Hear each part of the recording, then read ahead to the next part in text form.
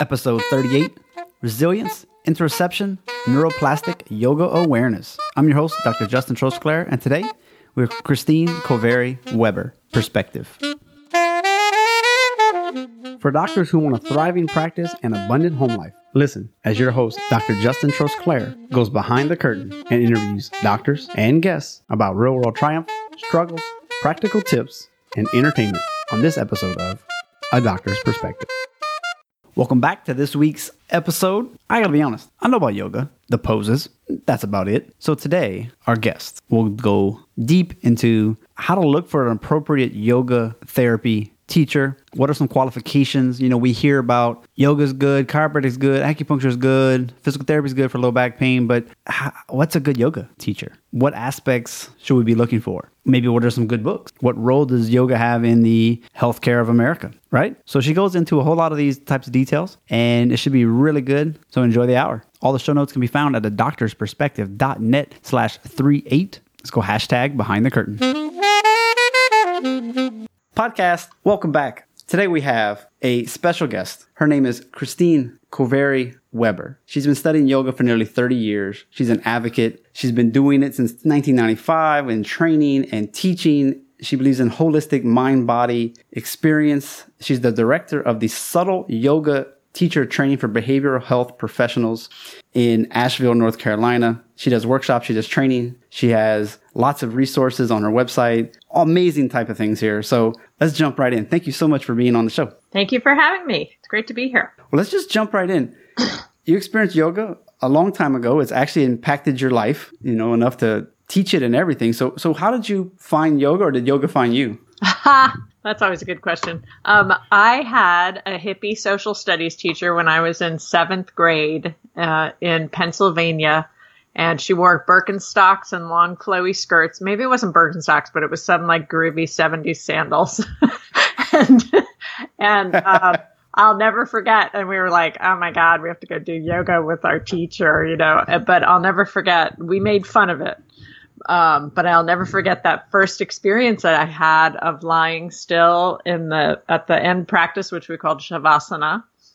And that's the practice that you do in just about every yoga class you go to. It's you lie flat after you've done all of the practices, and basically you go into an interoceptive awareness experience where you're noticing the feelings in your body. And I remember going there, and I had almost like this, I don't know, it was a 7th grade out of body experience. I remember feeling so light and free and so peaceful. And I didn't tell anybody about that at the time. I didn't have any context for understanding it. I was just like, wow, yeah, yoga's for weird old hippies, but it really made me feel good.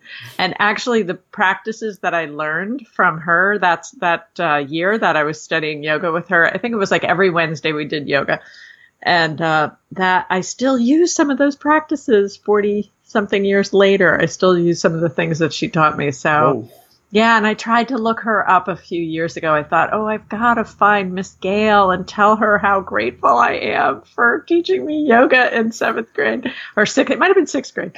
And she had already passed away. It was sad. But that was my first, that opened the door for me. And then, of course, life came. I became a teenager and I did all sorts of other stuff. I was an aerobics instructor in the 80s when there were aerobics studios around.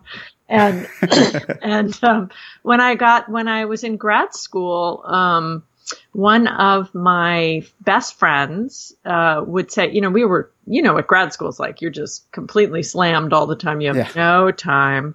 And a lot of your people have been through med school. I didn't go through med school, thank God. But the amount of time and the amount of stress that your body is under is really extraordinary. And so I had my friend would be like, come on, let's go to yoga. This was 1989, so there were no sticky mats. There was really no yoga studios, nothing, but she would take me to the gym, and in the gym, those big, thick wrestling, those old blue, dark navy blue wrestling mats with big. Don't worry, we cleaned them first. Yeah, they were nasty. And we'd go to the gym, and we had a real Indian Swami teaching us yoga. I don't know where this guy came from, but he had a long black beard and was wearing white flowy clothes, and we would stand on our heads and do all this stuff. And my friend would say, yoga is the perfect complement to all the stress you have to deal with from academia. And I was like, yeah, but I still was so embarrassed to practice yoga because it was not cool at all back then, So that's kind of how I got started. And since that time I really have been a regular practitioner. I spent 4 years in Asia.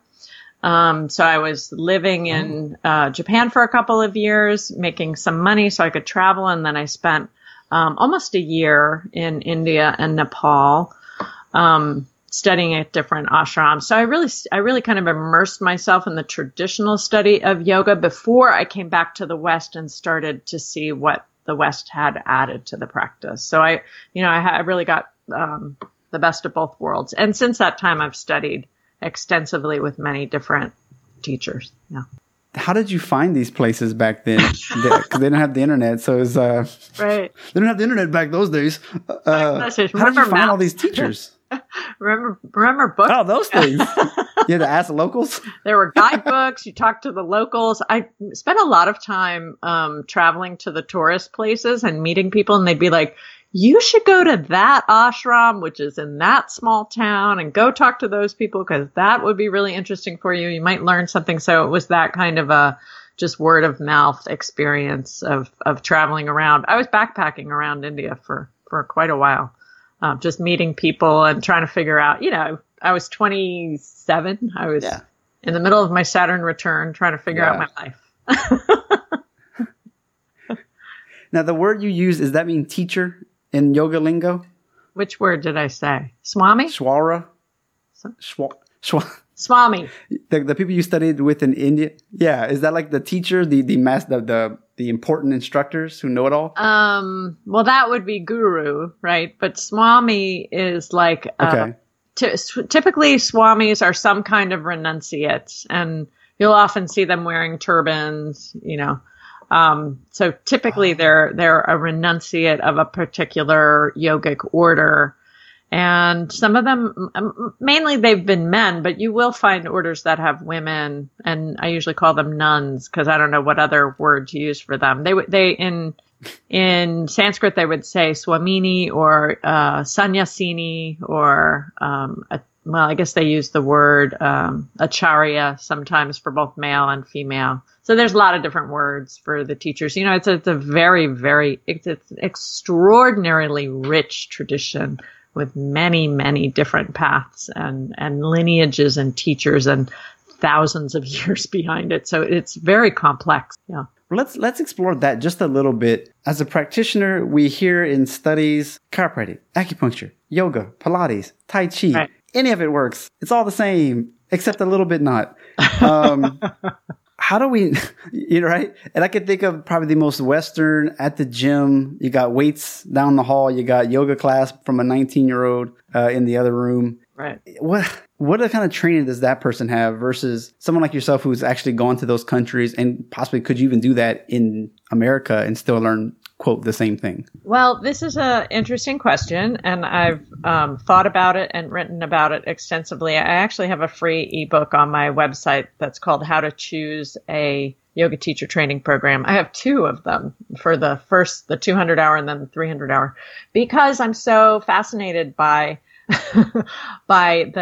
this question, sort of the not only the training behind it, but also the theory and the worldview behind it. I think those things are important as well. So let me just start by saying that you would never expect to be able to clean someone's teeth or to cut their hair with 200 hours of training. And yet in our culture, that is what we have set as the standard for a yoga teacher is 200 hours of training. As a health professional, that's nothing, it's very, very small amount of training. And so I start with that, and I tell people, don't expect to quit your day job and become a yoga teacher after 200 hours of training. It's an extraordinary, amount. It takes an extraordinary amount of training to really be adept. You're a chiropractor, right? But chiropractors or PTs work a lot with kinesiology. You know that you can't be adept at helping people to really heal their bodies with small amounts of training. So So that's the first thing I want to say. That doesn't mean that people can't have wonderful therapeutic presences and therapeutic skills that they've just intuitively developed. Many people do. That's why they get attracted to these professions in the first place. But then there is a level of training that's necessary. So to answer your question, you really do want to look for somebody who has an RYT 500. That means they've at least had 500 hours of training. If they have an E in front of the RYT 500, it means they have 3,000 hours of experience teaching. And then the highest level of certification right now is what's called CIAYT. So Certified International Association of Yoga Therapists. And the IAYT is a fairly rigorous organization made up 40% of health professionals, 60% are more yoga professionals like myself.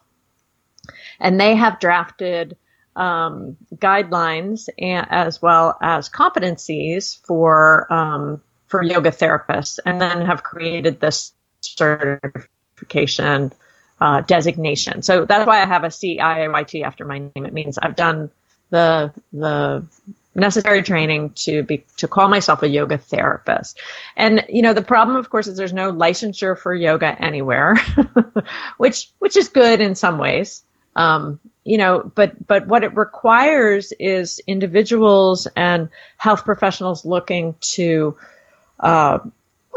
refer to have an incredible amount of capacity for discrimination and to understand what they're referring to. So you have to be able to be clear. You can't just send a client down the street to the gym to a yoga class and say that'll help your back.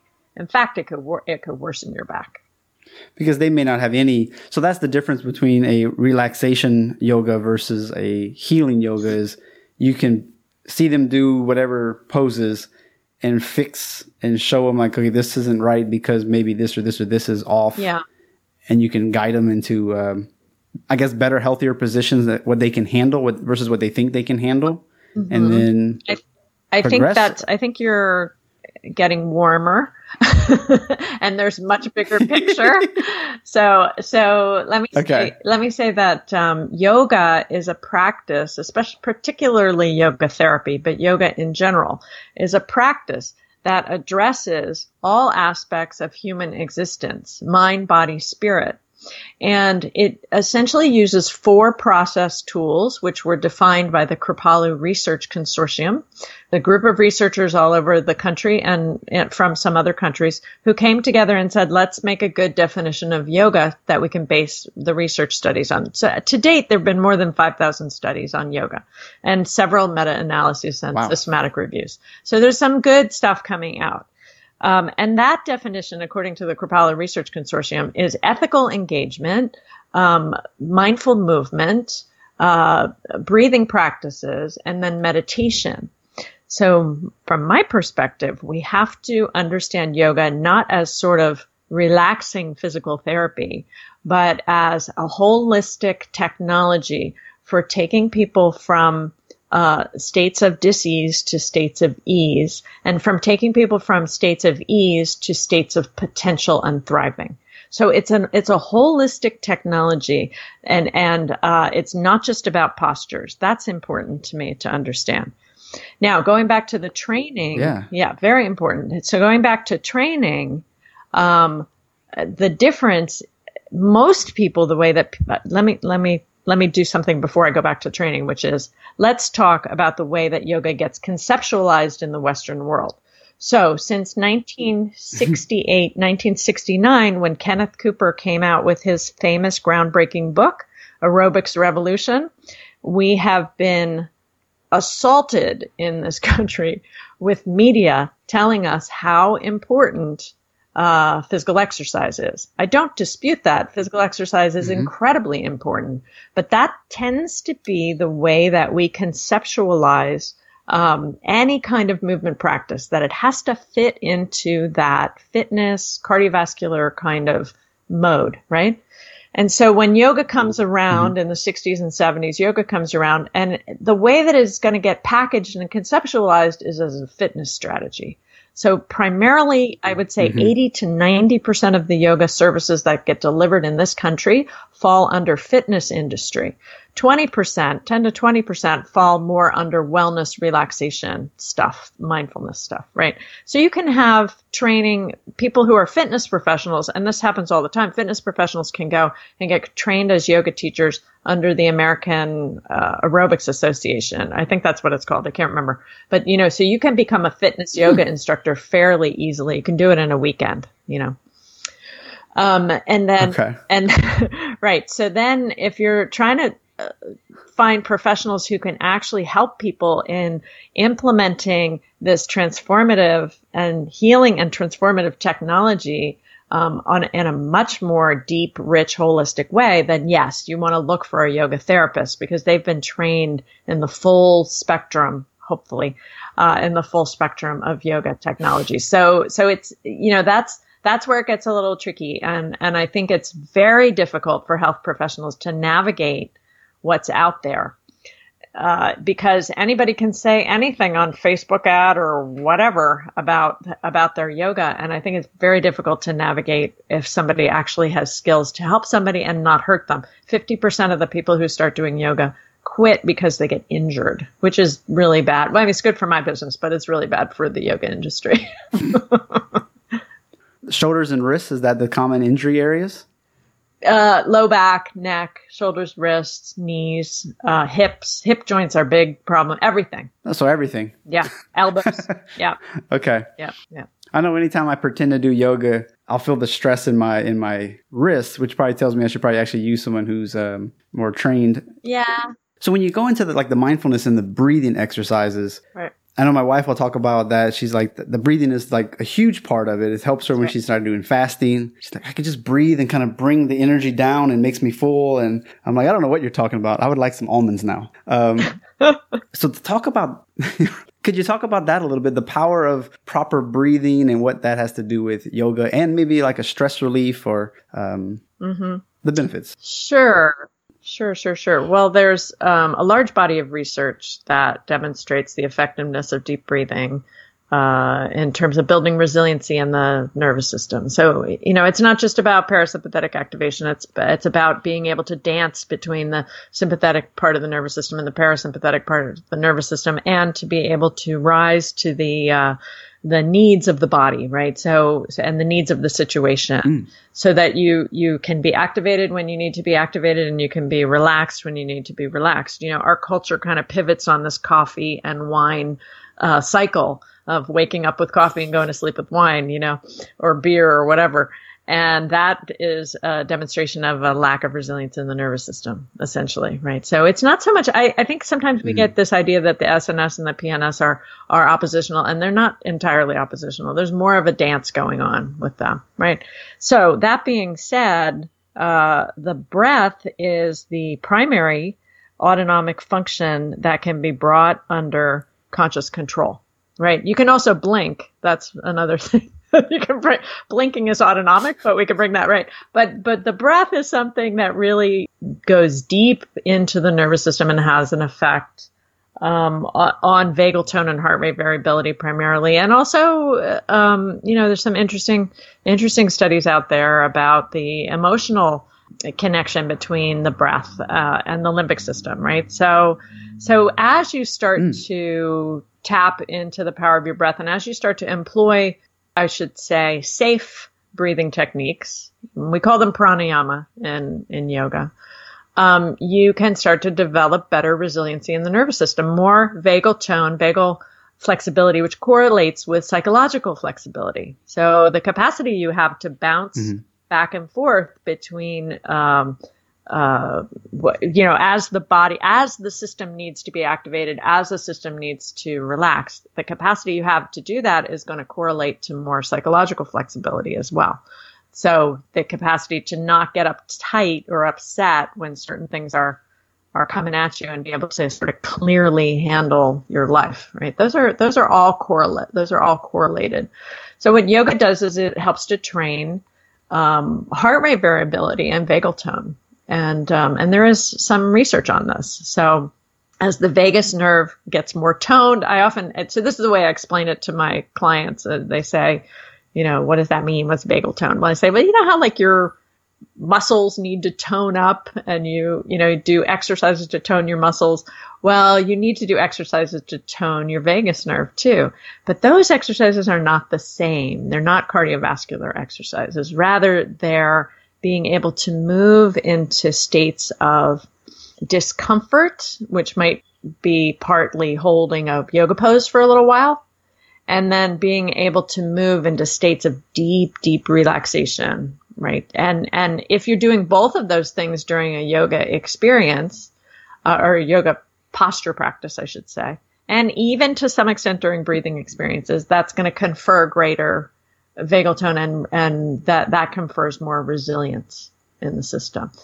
I think that, exercise is good for building resilience too, but we have to have this other part of the practice, which is about learning how to calm the nervous system down. And in our hyperactivated, overstimulated society, that is something that is of great value. And I think I don't think it's understood well yet. I think we're at the beginning of the bell curve. I think We're going to start to understand it soon. Yeah. Because my brain goes straight to, we have such a go, especially if you're like in a bigger city. You're always full of stress. Everything you do is rushed. And so to be able to sit down, some people just want to watch a movie, but if you could spend maybe 5 or 10 minutes on some of these yoga poses and maybe just some of the breathing exercises that you've learned while you're doing it, it can really calm you down, which has so much more benefits with stress, with heart rate. Like you said, with the heart rate and all these different, we'd rather take a pill than actually just sit down and focus. Well, and let me 10 take minutes that, or an hour. And this is something I'm very interested in. So let me take that a bit further because, our culture thinks about calming down as Netflix and boxed wine. Or Netflix and a 6-pack. Like that's the way to think about calming down. And that's not the same training. Your nervous system needs to train in resilience. That is not training. That is numbing you out. Right? It's numbing you out because you just are like so hyperstimulated. You have to do something to calm down. So that's a different approach. It doesn't train the system. It just provides a short-term relief. Just like taking, a sleep aid would provide a short-term relief. So what I would suggest is that to learn to train the nervous system, the key to resilience is awareness. It's the key. And what are you aware of? And this is neurobiologic too. This isn't just like mindfulness, new agey chatter. This is neurobiology. So what are you aware of? You're aware of the feelings in your body. When you understand the feelings in your body, when you're aware of them, then you can make good decisions. Then you can make healthy decisions for yourself instead of acting on autopilot, out of habitual ways of understanding. So how do you facilitate awareness? Well, what the research is starting to demonstrate is one of the best ways to facilitate awareness is through interoception, right? So interoception is the capacity to feel the sensations in your body. And then not just to feel your sensations, but to understand, identify, and make meaning out of those sensations. And that primarily occurs in the insular cortex and the anterior cingulate cortex in the brain. That's where that's happening. What studies have shown is that people with trauma histories, so people who, and the reason I'm using this as an example is because those are probably the most dysregulated clients that you're going to see are those people that have, that are in a constant state of hypervigilance, right? So what studies have shown is that people with PTSD have a very dysregulated insula. Their insula doesn't work properly. Of course, they have a hyperactivated hypothalamic pituitary adrenal axis, of course, right? But also the insula is not, the insular cortex is not working right, and the anterior cingulate cortex. So what these practices do, and I always tell my students the pause between your poses, that where you stop and assimilate and notice, that is just as important as the yoga practice itself in terms of developing resilience, because what we're starting to understand is what these practices do moving slowly, moving with your breath, moving with awareness, focusing on what you're doing. That's what creates neuroplastic changes in the brain.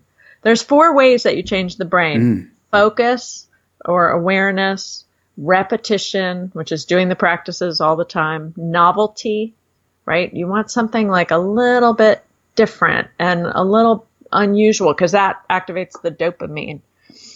So wait, what did I say? Focus, focus or awareness, novelty, repetition. Repetition? Yeah, repetition. And the last one, it's just escaping me right now, but I'll remember it before we finish. I know there's another one, but I can't remember. Yeah, exactly. And those are from Dan Siegel, who's a neuroscientist. And anyway, so to go back to this idea of focus and awareness, what we understand is it's through these mindful awareness practices that we start to elicit neuroplastic changes in the brain. So we start to heal the insula. And there are people right now working at the trauma center in Boston who are helping people with complex developmental childhood trauma to heal the effects of PTSD, to heal those trauma, the hypervigilance and and just that total sense of uncomfortableness in the body. They're helping them heal it just by these slow, mindful, interoceptive yoga practices. That's what they're using for it. Of course, they do cognitive work and they do, they have an integrated system, but that's one of the big pieces of their system. Right. Yeah. So to go back. So that could be another reason to find someone like yourself. Oh, yeah. Because it can deal with the psychosomatic, the visceral, that component, as well as, we want you to be stronger physically, but you also having these other issues, and you can actually get them both taken care of at the same time in a very healing environment. And that's why I talk about yoga as such a important, especially therapeutic yoga therapy, as such an important piece of the healthcare dilemma, the healthcare crisis that we're facing. So let's talk about this. What crisis? Yeah, right. So when you think about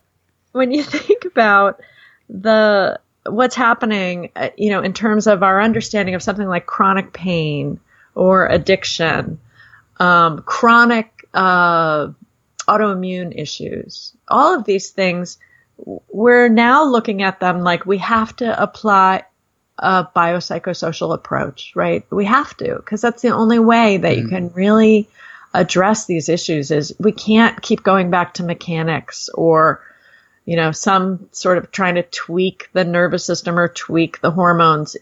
We have to have a biopsychosocial approach. I mean, that's best practice, right? So that being said, since yoga is inherently biopsychosocial spiritual, I think it offers a really powerful complement to traditional medicine, to contemporary medicine. I think it offers a really powerful complement. And the other thing is that it can be delivered in small groups quite effectively so that you can work with more than one person at a time.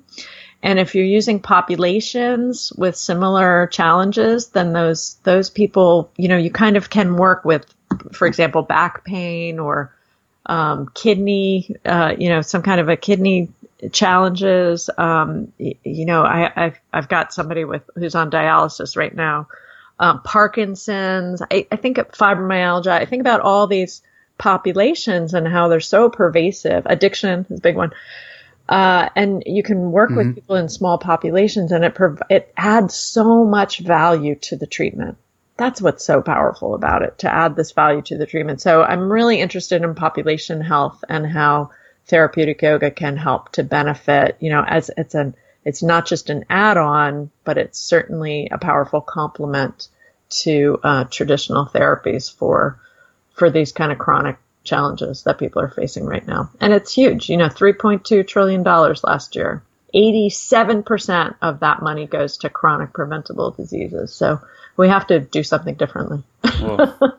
Well, yeah. When you're talking about this triple aim for like the affordable healthcare, right, what would you see if you had a perfect world and you could just implement something? What are some of the things that you would like to see just turned on? Yeah, that's such a great question. And I think about it all the time. So what I would love to see is a yoga therapist as part of integrative treatment strategies in, across the spectrum of care. So when you're looking at hospitals, I don't think hospitals need one yoga therapist. I think they need yoga therapists in each group. Whatever the floor is or whatever the specialty is. I think yoga therapists should be in part of those integrated treatment teams.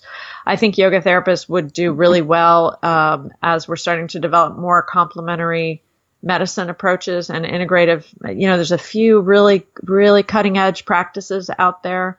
I'm thinking about the Casey Institute right now, not Edgar Casey. There's a Casey Institute in Virginia that is an integrative medicine facility. They have a yoga therapist on staff. It's a primary care practice, right? I would love to see yoga therapists as part of primary care practices, also as part of OBGYN practices. Makes a lot of sense to have to do prevention, right? You're doing health of the mother, but you're doing prevention work, because what we know is that the mother's stress level influences the health of the child in utero, right? So I think yoga therapists would be really important part of those sorts of teams. I just think there's so much scope for utilizing yoga therapists in a much broader context than we're doing right now. And most yoga is delivered via the wellness industry, which is a $600 billion industry. But it's primarily outside of the auspices of the healthcare system.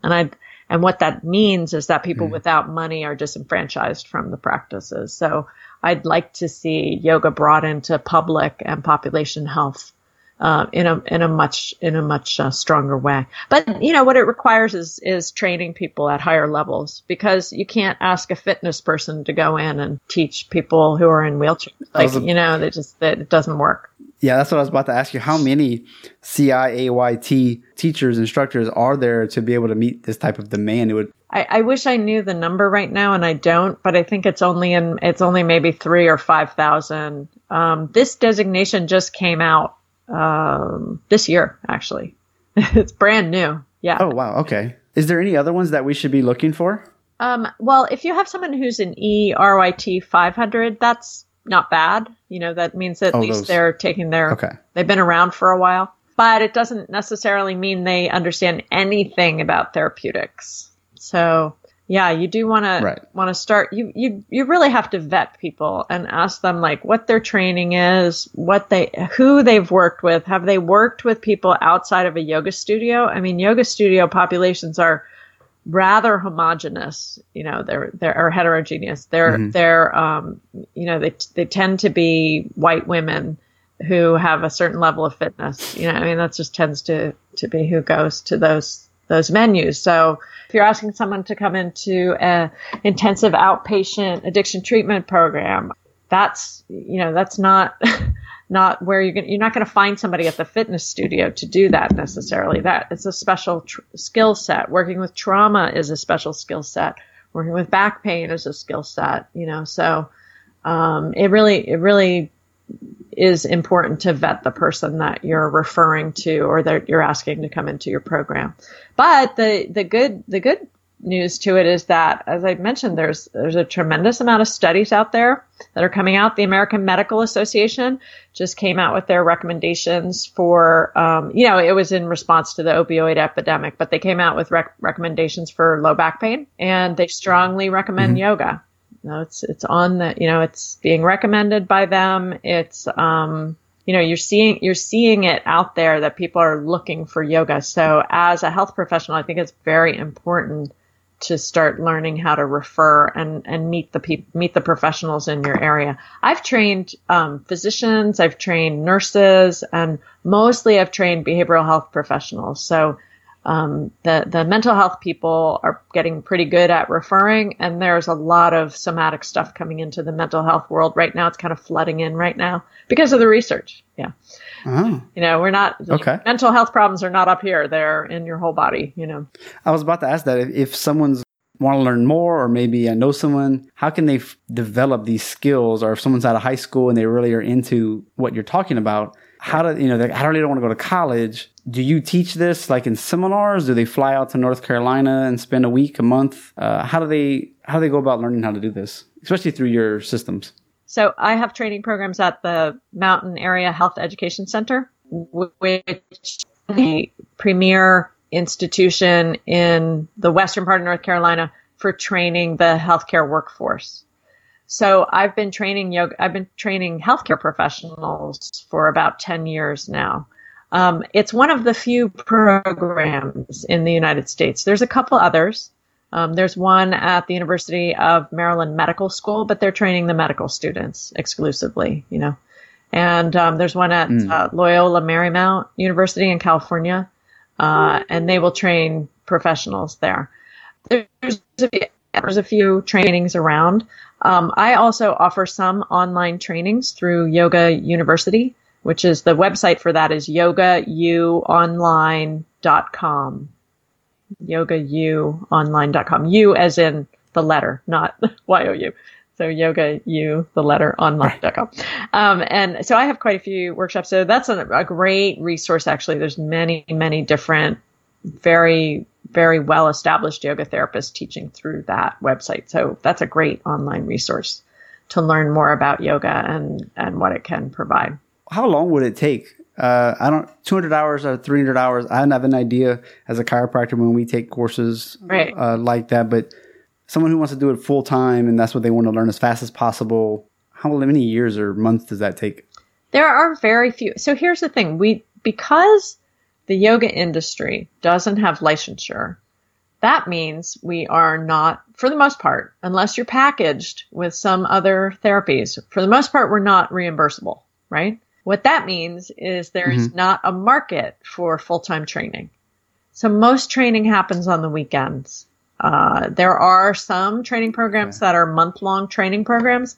I don't necessarily recommend long training programs. I mean, sometimes you have to do it just because of time, but the problem is assimilation. So like more than 10 or 12 days is usually you really get flooded, because the thing about yoga is that you learn it by doing it and experiencing it as much as you do by theory. You can't just learn the theory and go do it.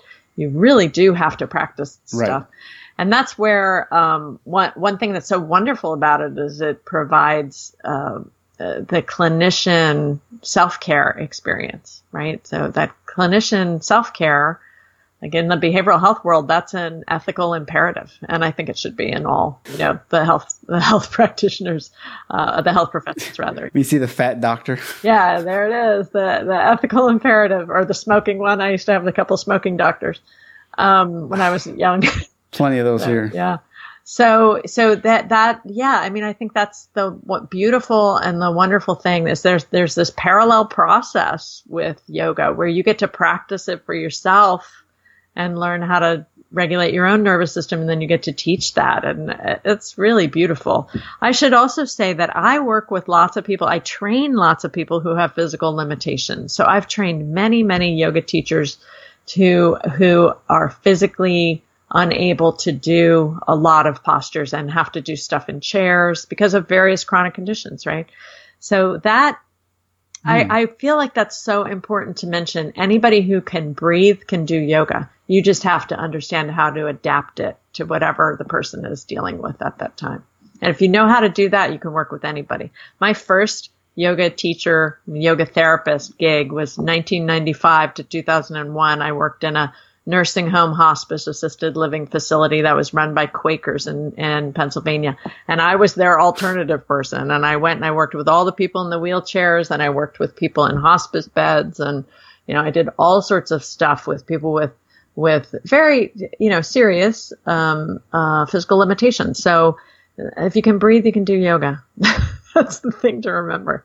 Yeah. Talk about stretch your comfort zone with it too. Yeah. You got to get real inventive and you really tune in. You have to be very creative. Yeah.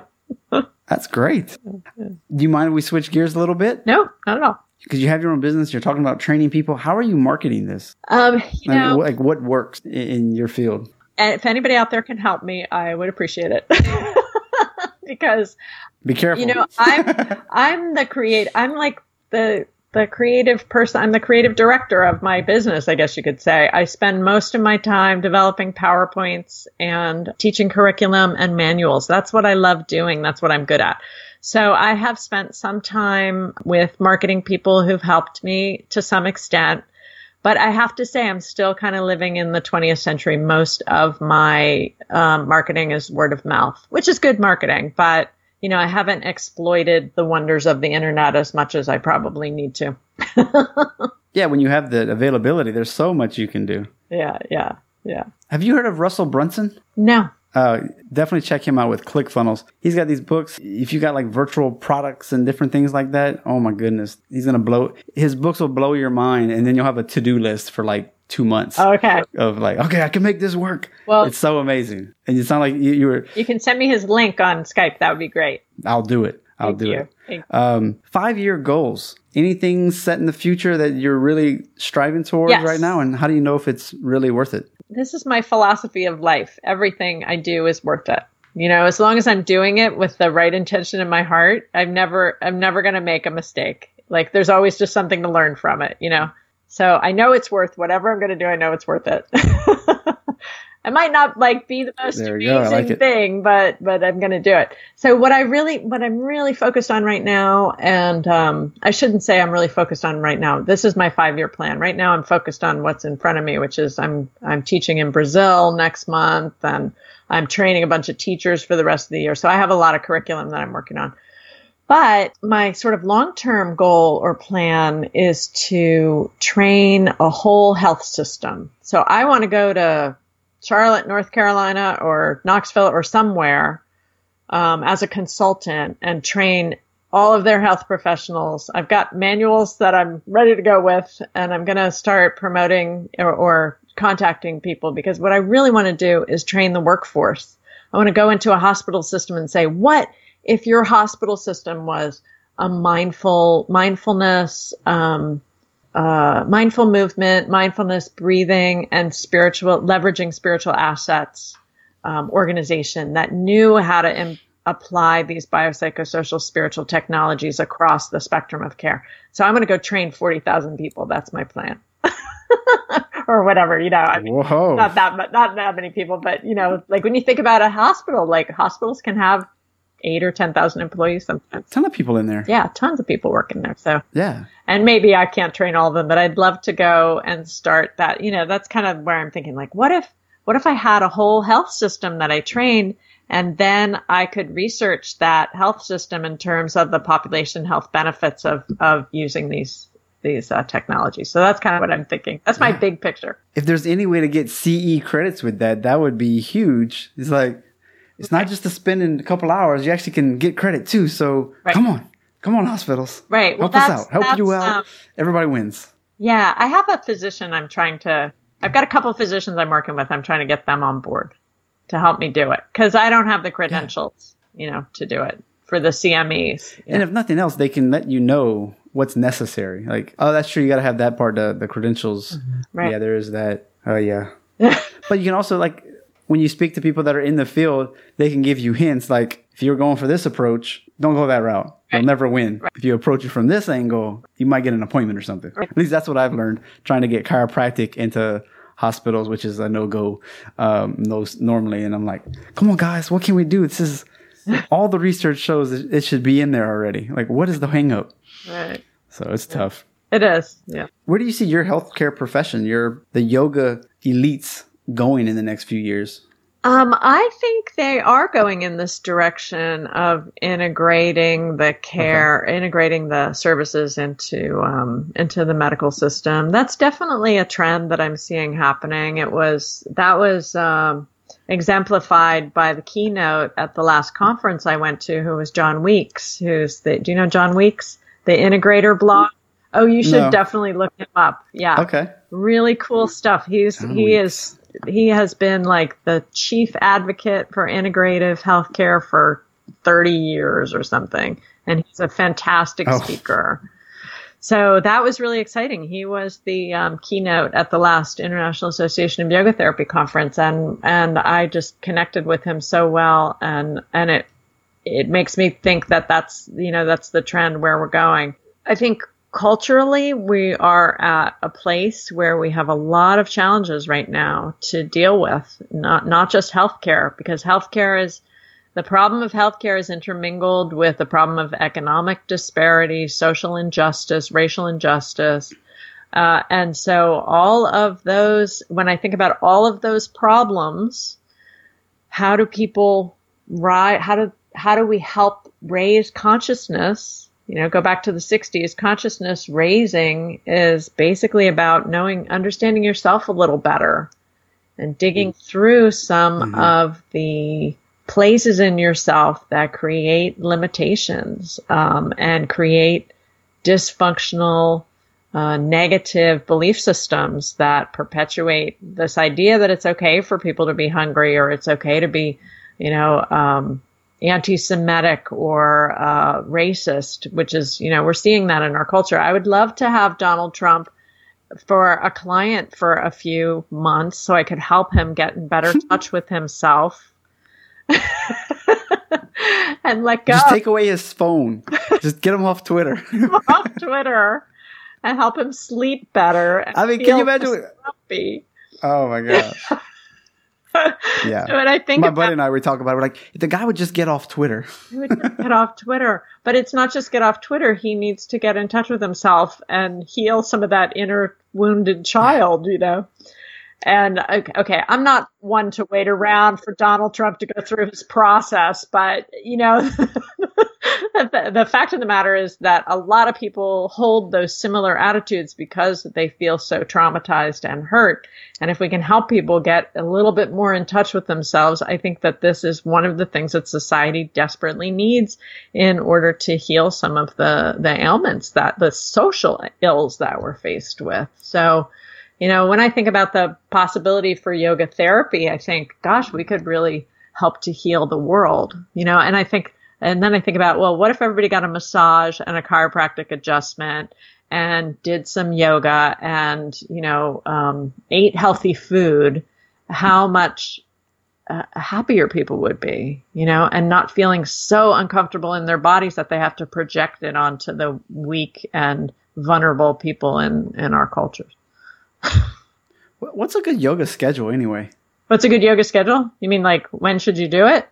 Yeah. Once a week. Yeah. Once a week, 3 times a week, every day. Every day. Yeah. I mean, so my schedule is I wake up in the morning and, if I don't have to rush off somewhere, like this morning, I got to do it. I wake up in the morning, I meditate for 20 to 45 minutes, depending on how much time I have. But even if you only have 5 minutes for meditation, you should always meditate. My opinion is meditation is so important. And then I do yoga postures for, again, 20 minutes to an hour every day, depending on my schedule.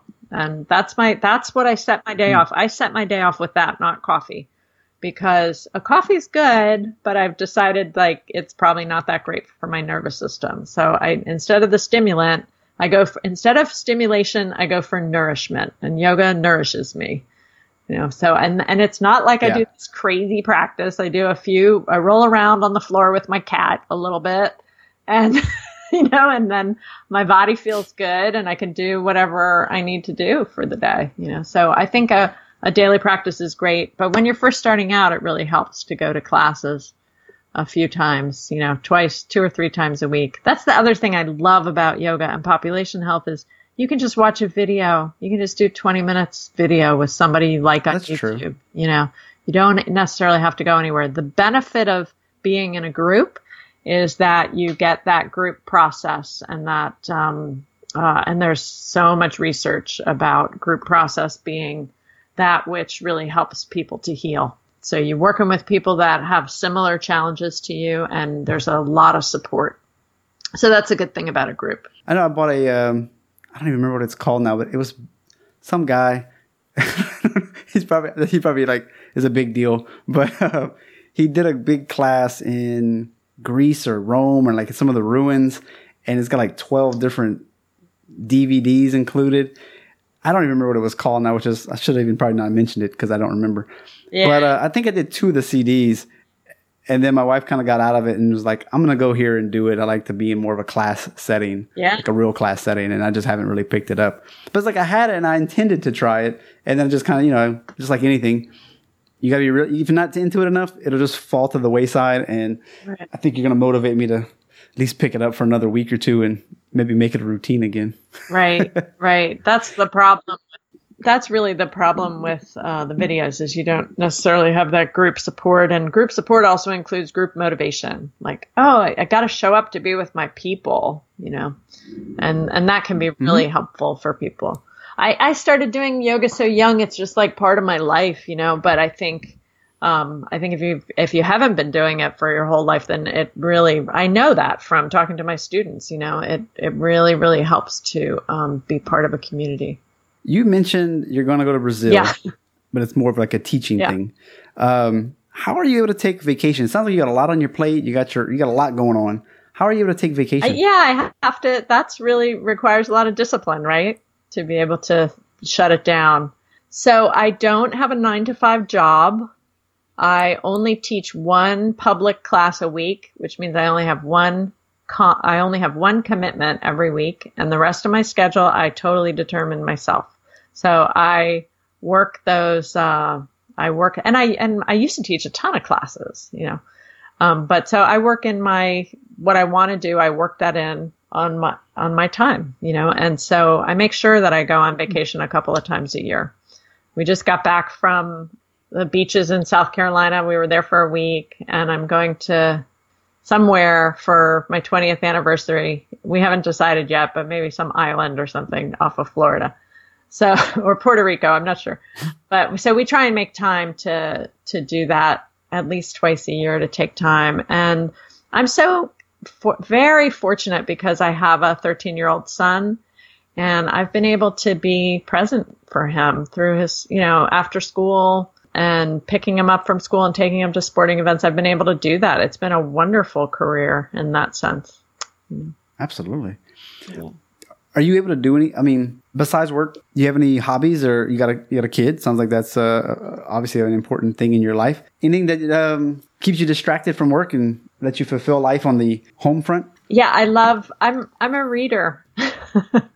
I love books. I love fiction. I read, I love reading. I feel really fulfilled when I get to, I have a master's degree in literature, so I love reading and writing. Those are really creative things for me. So I read good books, and I just read one called Euphoria by Lily King, I think, which is a wonderful book. And I'm reading this wonderful book now called Gardens in the Dunes by Leslie Marmot Silko.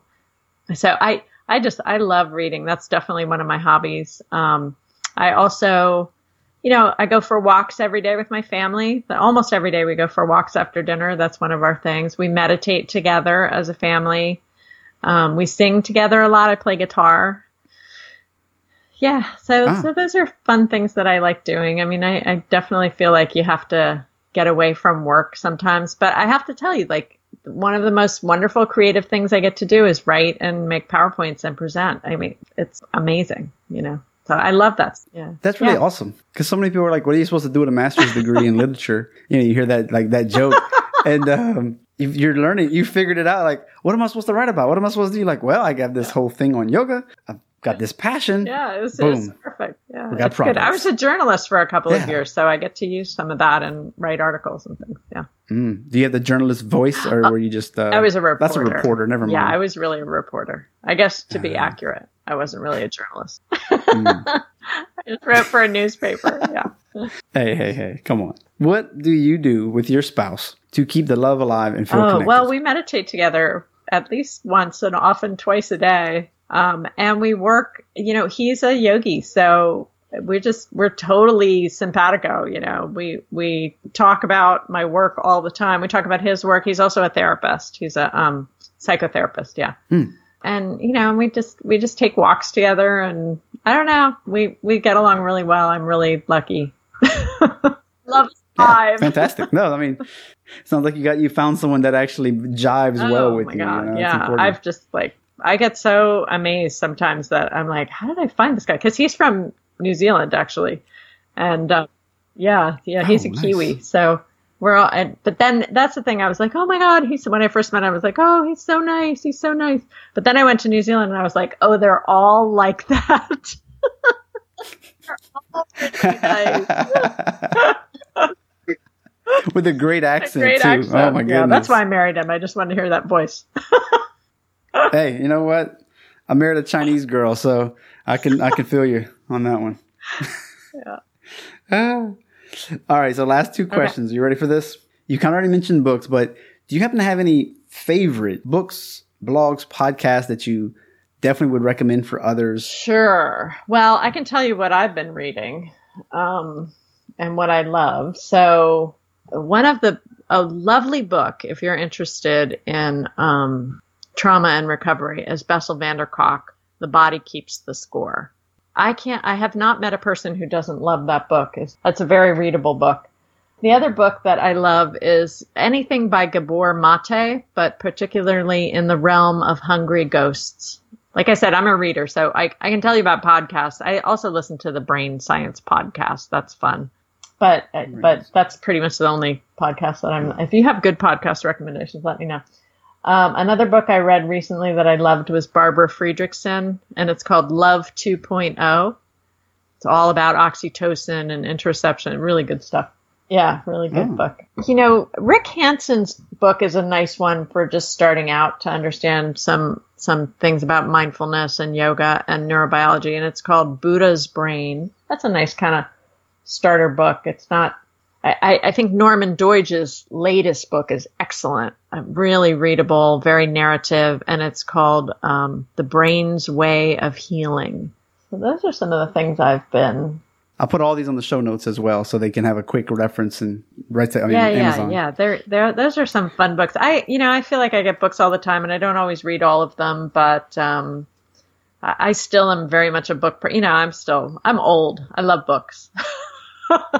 Somebody told me that, it's okay not to finish a book, or it's okay to skip around. It's like, one day you just like, I have permission to do that? You're like, yeah, you don't have to go from page 1 to 220. You can do whatever you want. It's your book. You don't even have to finish it. I was like, oh my gosh. And I have a book called Healing Self-Massage that I wrote about more than 10 years ago. That's published by Sterling.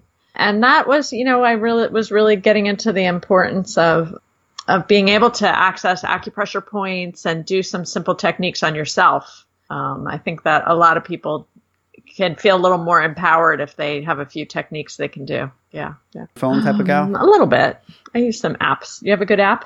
Well, that was always our last question. Do you have any favorite apps that you just love to use on your phone? It's just a fun way to end the podcast. My favorite app? It's called Guitar Tuna. Yeah. Do you know Guitar Tuna? No, I don't play the guitar. It's a way to tune your guitar. I use that one all the time.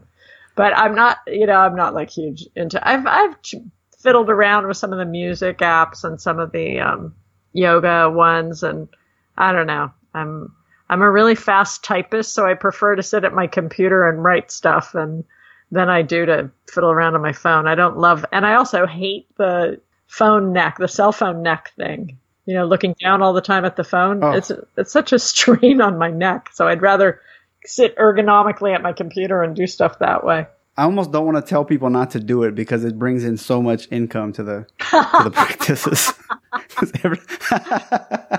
Can I say that? I just did. I make my son, so I got a 13-year-old, so I make him lie back on the couch and do it like this. So at least his neck is supported. You got to. We're seeing it in such a young age where people are losing their neck curves and reversing their curve. And that's just, we're not going to go into it. Suffice it to say that you don't want that. But luckily there's devices and things you can purchase to help with that. Other than just proper posture, which is so hard to do. But I think it's bad. It's really addictive and just promotes maladaptive movement patterns. It's not good.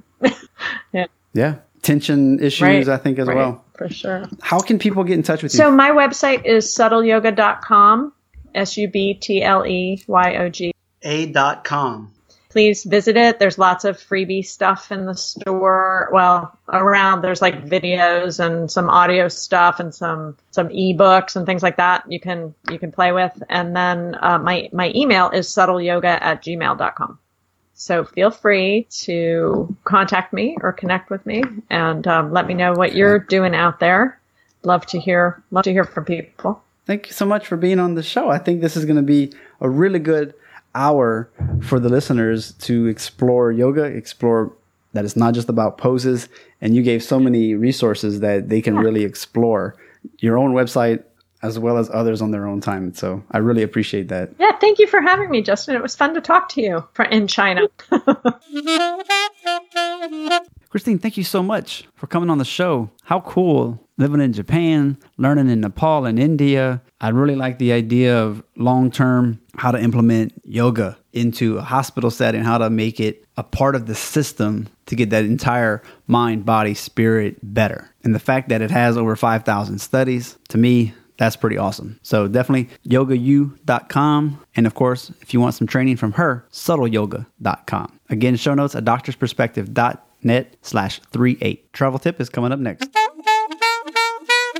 Somebody was asking me the other day, they said, I'm 30 pounds overweight, which is more than what it used to be. I've got no motivation to go to the gym, but I know I need to do something. And I told them that's what my book is about. You can't go from eating 3,000 calories, dropping them to 18 without some kind of plan. I can help you get there and all the little steps in between. Maybe you can only exercise for 5 minutes, but start there. Don't feel guilty about it. And then work yourself up to that 30-minute goal that everybody says you should do. That's what the book's about. You can get it at doctorperspective.net/free ebook, or you can just buy it on Amazon as a paperback or a Kindle. If you notice on our website, we have all these pop-ups where you can get 12 exercises for your neck and low back, core strengthening. We also have stretches for numbness and tingling that are in the arms, feet, hands. I want you to know we have merchandise at doctorperspective.net/shop. You know, we've got t-shirts and logo podcast gear that I would be so thankful if you got. Definitely post a picture on social media and tag me, and I'll give you a shout out. As always, if you look at the top right of the website, we have all the little social media icons. Just pick the ones that you like to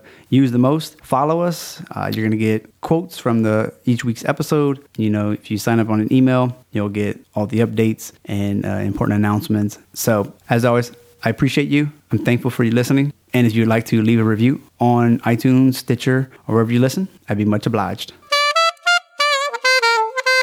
Today's travel tip. I just got back from Singapore, and while I was there, it was a very short trip, but I made an effort to meet a few people. I had one on from the show, so I was like, let me go meet her and her husband. And then there was another guy that were part of a group together. Never met him, so I met him as well. And this isn't the first time that I've traveled somewheres and met people along the way. Most of the time that was in America. But I highly suggest it. Sometimes you might get free room and board, which is kind of nice. And that was not the case here. I wasn't trying to get that. Just saying that it's really cool to be able to grab dinner, catch up, and meet either old friends or people that you, colleagues, and things like that. So I encourage it. See you next week. Where? We just went #behind the curtain, and this episode has come to an end. I hope you got the right dose for your optimal life. Please spread the word about this podcast by telling 2 friends, sharing on social media, and visit the show notes on doctorsperspective.net to see all the references from today's guest. A sincere thank you in advance. You've been listening to Dr. Justin Trosclair, giving you a doctor's perspective.